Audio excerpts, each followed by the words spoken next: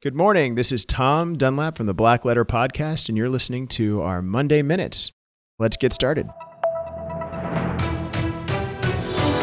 Today, we're going to talk about legal issues and going back to school.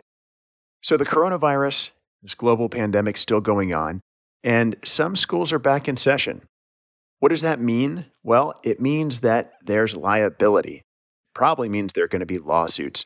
Some schools are having students sign liability waivers, and other schools and school districts have said, we're not doing that, and we find them wholly unenforceable.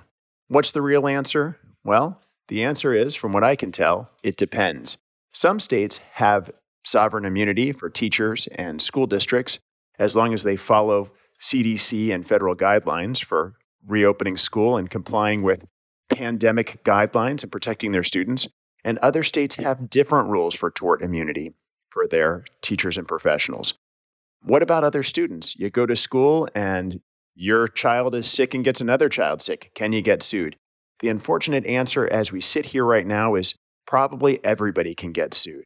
And I say this all the time. Anybody can get sued for anything at any time. Even if I don't like your hair color, I could sue you. It doesn't mean I'll win.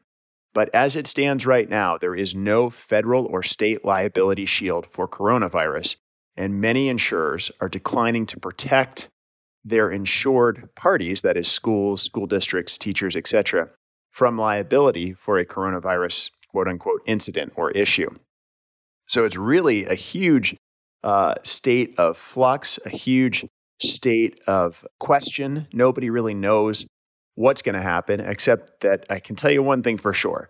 There are going to be lawsuits. People are going to sue other people over giving them or getting coronavirus.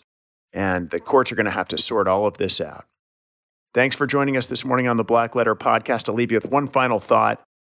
From everything I can tell, I think having a liability waiver is a good idea, but I agree with most school districts and legal experts that it's probably not going to be enforceable in court, but at least it sets the parents and the students' minds in the right place if you do your liability waiver the right way.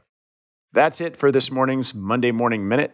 Thanks for joining me. Next week, we'll come up with another coronavirus back to school issue. Download our podcast wherever you get your podcasts, iTunes or Google Play. Thanks for joining.